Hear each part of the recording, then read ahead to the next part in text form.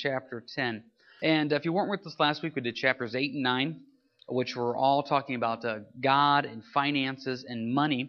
And here in chapter 10, Paul kind of changes direction a little bit as we're going through our study here in 2 Corinthians. You have to remember the purpose of 2 Corinthians, way back when we first started this study, was Paul obviously wrote 1 Corinthians. 1 Corinthians was a pretty straightforward letter. The church at Corinth received that letter, and it shook them up a little bit. So Paul wrote 2 Corinthians to kind of remind them, hey, I love you, still love you, but I'm going to be honest with you. And the church at Corinth was going through a lot of difficult times. So what was happening here a little bit is the church at Corinth was kind of saying, well, who's this Paul guy? Now, why is he writing us these letters? Why should we listen to what he has to say? He's not here. He doesn't know what we're going through. So what you get into the second half of the book of Corinthians, 2 Corinthians, is Paul, I don't want to say defending himself, but Paul basically saying, I know what I'm called to do. I'm called to correct the issues that are going wrong in that church. And you may not like it. You may not want to hear it, but I love you enough to do it. That's an ongoing theme here in Corinthians, is that he loves the church so much that he's not afraid to be honest with them, sometimes brutally honest with them. He uses the word bold, and that's what he's going to do. So, 2 Corinthians chapter 10, verse 1, it says, Now I, Paul, myself, am pleading with you by the meekness and gentleness of Christ, who in presence am lowly among you, but being absent am bold towards you. But I beg you, though I am present, I may not be bold with that confidence by which I intend to be bold against some who think of us as he walked according to the flesh.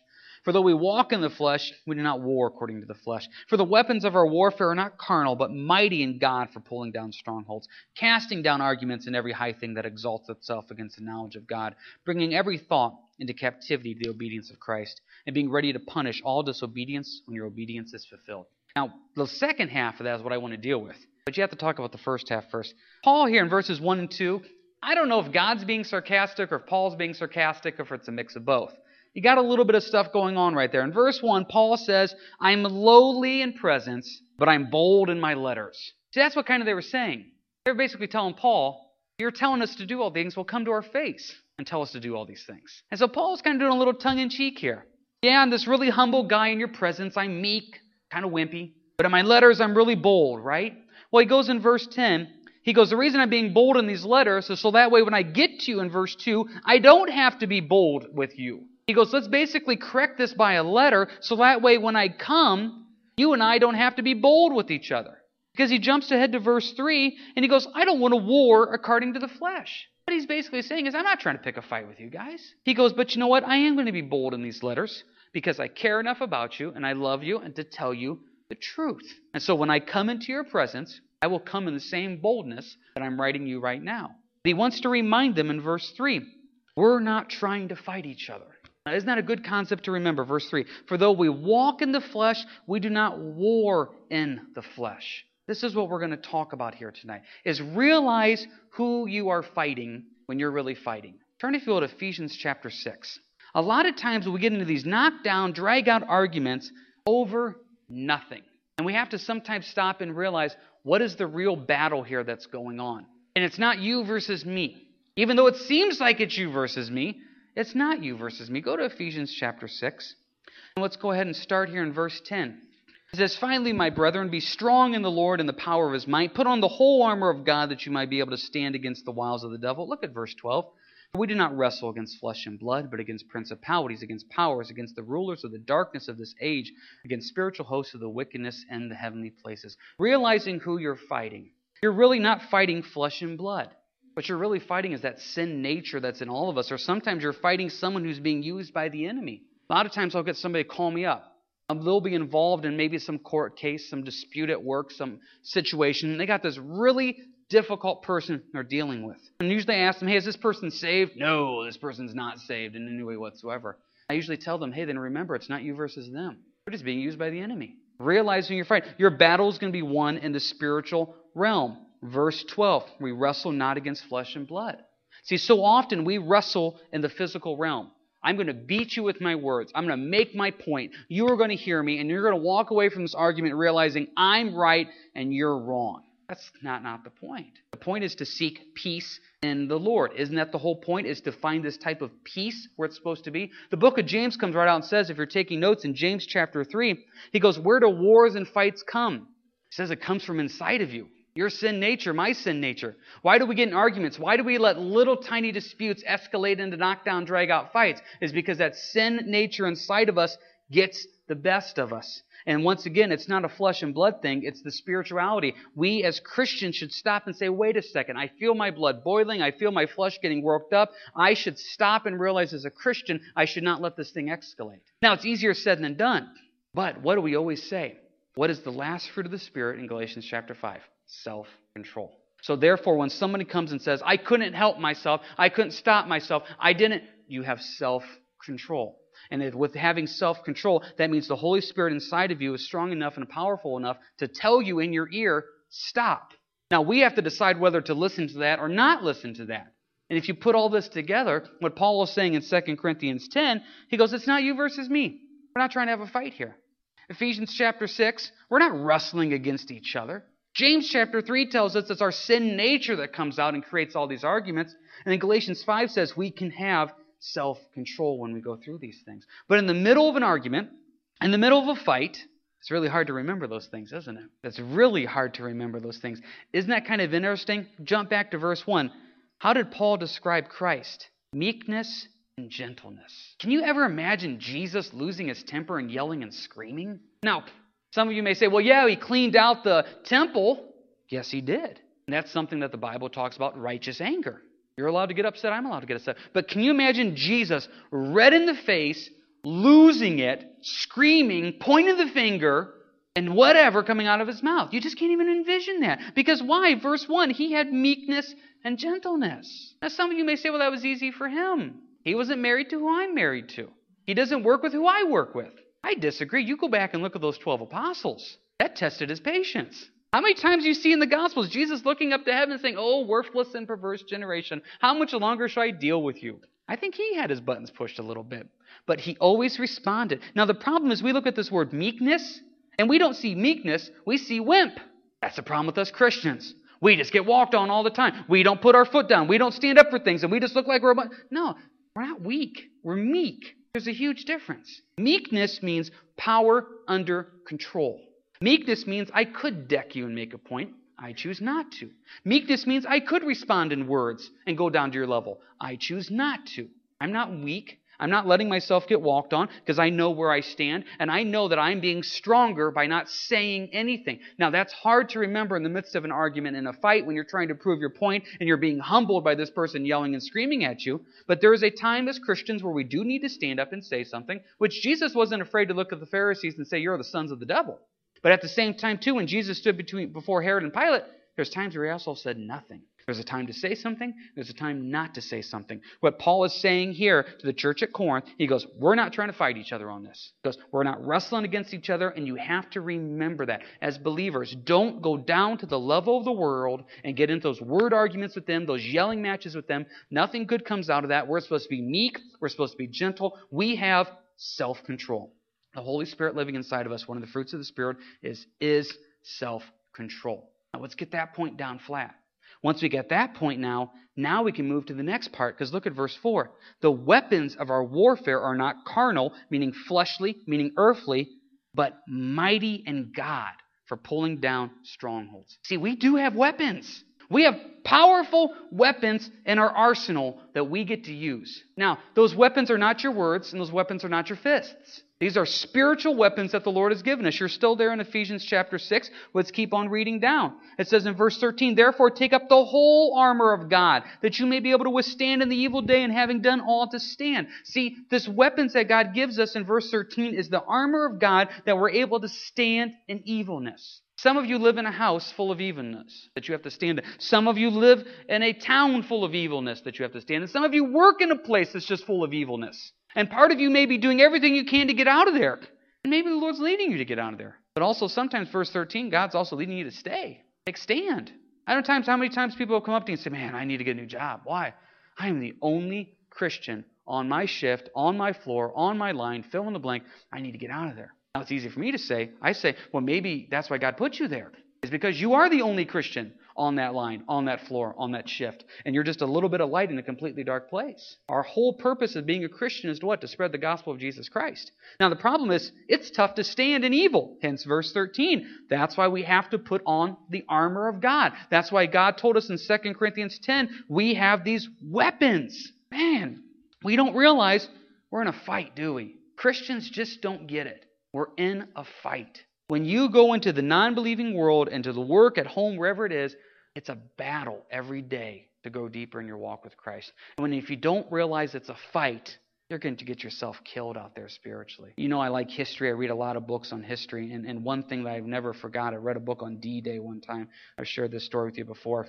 A lot of these troops going in on D-Day had no idea they were green, never been in combat before, never seen that. And so some of them were just so naive, they didn't have a clue of what they were getting into. And there was this one guy that were on the first boats, they were landing on the shore, and he wanted a picture of himself of when he landed on the shore. So he gave this guy his camera, gave him a few bucks, and he said, hey, as soon as we land on the shore and the ramp comes down, we come flying out, I want you to go out first, turn around and take a picture of me running out with my gun. It'd be a great picture. Paid the guy to do it. So the ramp goes down. He gets ready to pose. The guy runs out with the camera, turns on, takes his picture, and immediately gets killed. And he said, at that time, I realized this is war. And I think what happens sometimes as Christians, we get saved, we get born again, and we think it's all going to be sunshine and roses. The Holy Spirit lives inside of us. God is now my Father, and I just get to wait for the rapture and the return of Christ, and what a wonderful blessing it will be. Jesus said it's a battle. John 16:33, in this world you will have tribulation. That's a verse we don't talk about too much. In this world you will have tribulation. But he goes, but take heart, I've overcome the world. It's going to be a battle. And if you're going into battle, you want your armor. Well, look at the armor that God gives us here in verse 14. Stand therefore, having girded your waist with truth. First thing there, truth. To gird your waist, you remember back during Bible times, they wore these long robes. When they girded their waist, that means they picked up that robe, tucked it into their belt, and they said, now it's time to get to work. They girded themselves. Truth. You've heard us say this out here numerous times. There's 3 truths in the Bible. Jesus is truth. The Holy Spirit is truth. God's Word is truth. You stick to those 3 things, you're going to be okay. The next one you have, having put on the breastplate of righteousness. Righteousness. The only way we can have righteousness is what? Through Jesus Christ. What does the breastplate cover? It covers your heart, your internal organs. Jesus Christ is in your heart. Jesus Christ covers your internal organs. He protects you. He is your protection there. Next one. Having shod your feet with the preparation of the gospel of peace. God has given you feet to do what? To spread the gospel. That's why we're here. We forget these things. God says, take your feet, move your feet, and go spread the gospel. And what type of gospel is it? The gospel of peace. Not the gospel of war. Even though we're in a battle, we're spreading the gospel of peace. Look at verse 16. Above all, taking the shield of faith. Now, obviously, faith is very important. It says in the book of Hebrews, chapter 11, without faith, it's impossible to please God. Romans 10:17 says that faith comes by hearing the word of God. As you grow in your walk with the Lord, your faith grows, and that then pleases God.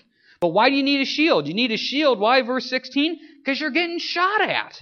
Above all, taking the shield of faith, with which you will be able to quench all the fiery darts of the wicked one. This is a battle. Once again, I don't mean to keep belittling this point. As Christians, we don't realize the battle of this. We're going to have a baptism here in a couple weeks. And one of the things we tell everybody who gets baptized is, you just put a huge bullseye on your back now. You made a public confession of Jesus Christ. You made a public confession in front of the world, in front of the body of Christ. What do you think the enemy's going to do? He's going to hit you with everything he can. So that's why God says, I've given you a shield.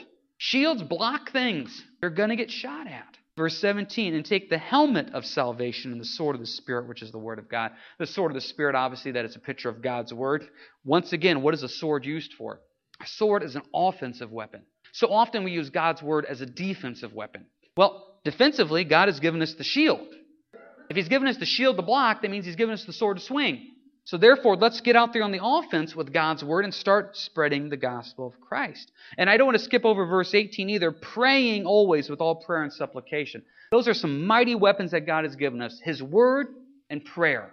Those are mighty weapons. More is accomplished in prayer than what we can ever imagine. Don't ever forget that. If you're facing an unwinnable situation, more is accomplished in prayer than what you can imagine. And stick to God's Word. Stick to God's Word there. But the one I want to use as a segue to what we're going to talk about is verse 17. The helmet of salvation. Because jump back now, if you will, to 2 Corinthians 10.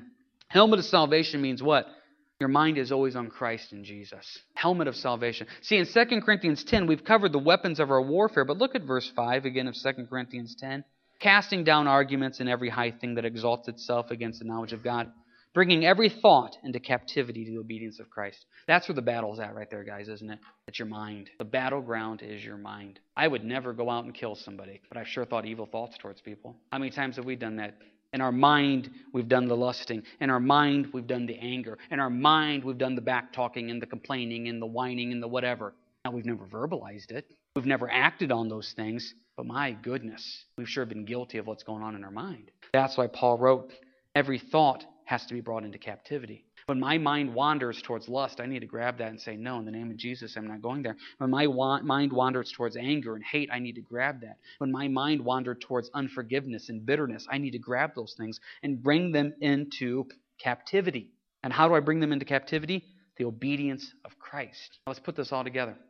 Helmet of salvation. I keep my mind on Jesus and my mind on the salvation of Christ. Turn if you will to Philippians real quick. Let's build on this. So my mind's always on Christ. Well, if my mind's on Christ, that means I want the mind of Christ. Build on this with me. Look at Philippians chapter 2, verse 5. Philippians 2, verse 5. Let this mind be in you, which was also in Christ Jesus. Okay, isn't that a good goal for us Christians? Think like Jesus thought. That sounds good, doesn't it? What did Jesus always think about? What is God's will? What does God the Father want? How can I please God the Father? What a great mindset to have. Okay, I want to have that mindset. That lasts for about 30 seconds, maybe 20. And then my mind starts going to where James wants to go. Where James wants to go, it's a dirty, dark place sometimes. And so it's a constant battle to bring those thoughts back into captivity to where Jesus' mind is. Let's just be honest. Anger gets the best of us. Lust does. Worry, fear, anxiety. And when those things happen, we need to grab those. Now, some of us, I don't want to say laugh it off. Some of us don't think it's that big a deal. I'm just a worrier. Really what you're saying is I'm just a sinner because worry and sin. Well, I just have a tendency to get worked up about stuff. God says be anxious for nothing. I have a tendency to rehash things in my mind. I really just need to let it go. Yeah, we do. Because the mind of Christ. Can you imagine the apostles coming up to Jesus and Jesus sitting there on the ground biting his fingernails saying, man, I am so worked up over this. I don't know what to do. I can't think straight. I don't even know what to do. I just can't. I can't do anything today. No. Jesus never let the worry, the fear, and the anxiety of life get to him.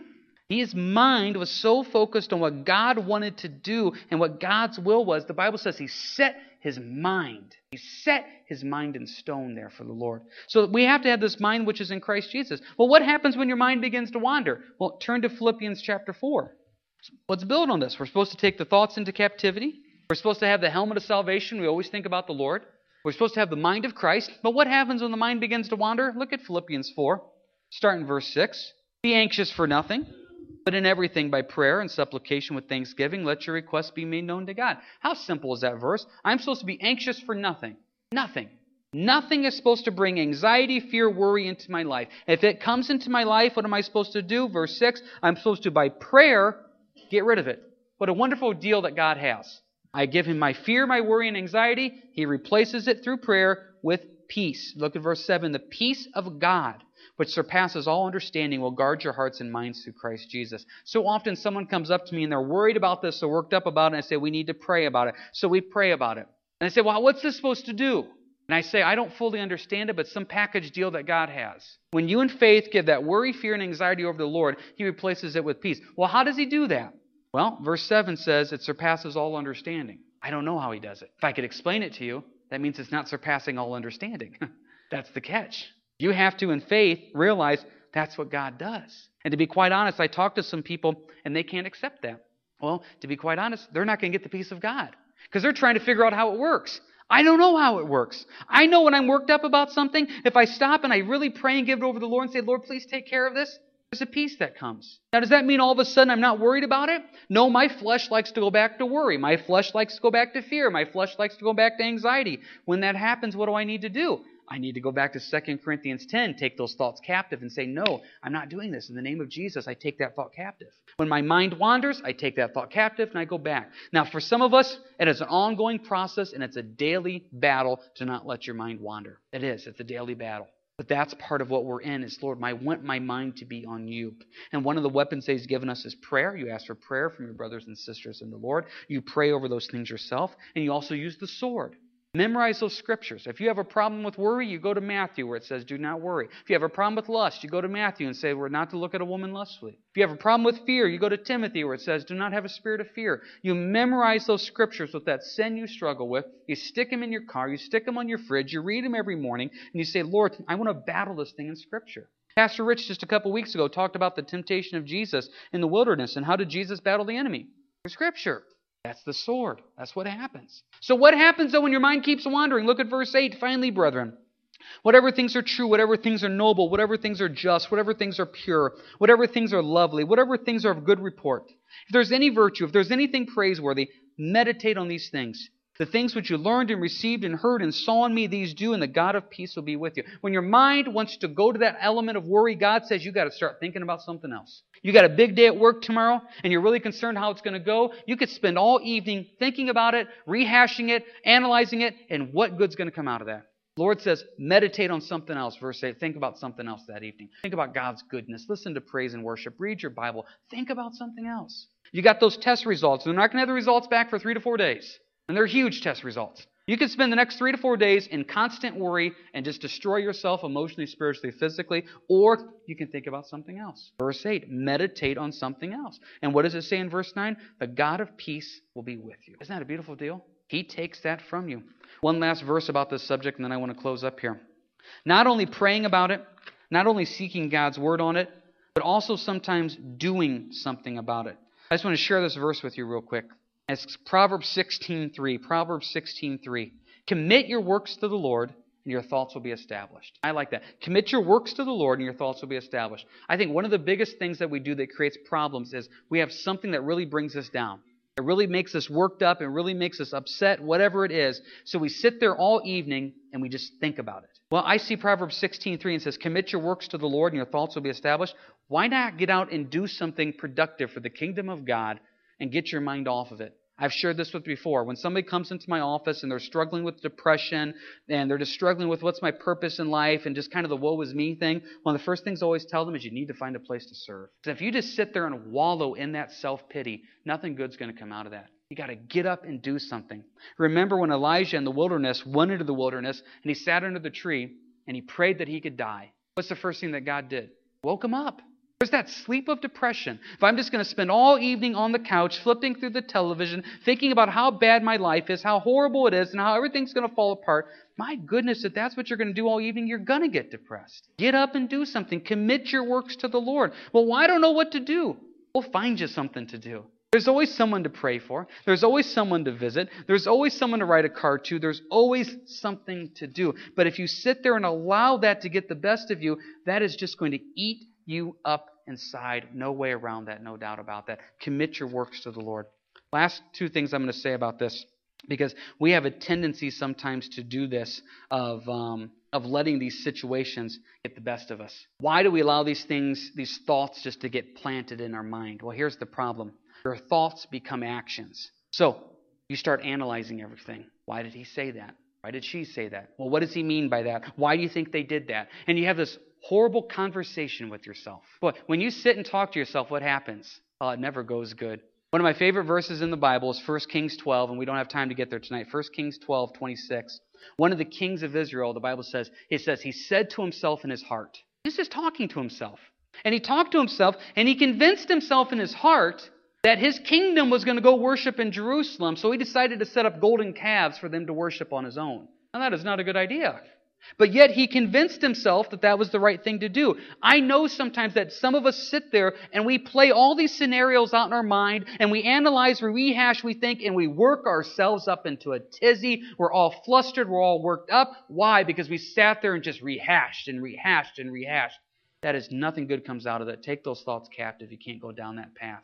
If you sit there and just think to yourself and talk to yourself in your heart, that's a danger zone. There was a guy years ago that used to have struggles. He lived by himself, and he had the same area that kept popping up. And I know what would happen. He would sit there, and he would just all evening think about it. Work up. He'd call me, and he's just totally worked up about it. So I finally told him, I said, hey, man, I love you enough that I'm not going to talk to you about this issue anymore. Nothing good comes out of it. There's nothing we can change about this. I'm a big believer in there's things you can change and things you can't change. You can't change this. The only thing you can do is pray about it. And so I told him, anytime you bring this subject up, I'm just not going to talk to you about it. He would just sit there and get himself worked up about things. And the next thing you know, he's worked up about this. Well, then it filtered to everything else. He's upset about this at church. He's upset about this at work. He's upset about this with his family. And it was just this horrible spider web of stuff that just brought him down. And I love that guy. But I told him, I said, we just can't. It does you no good to do that. You have to take those thoughts captive. But the key is, this is one thing I've realized, and I know we're running a little late here. Some people like to get worked up about stuff.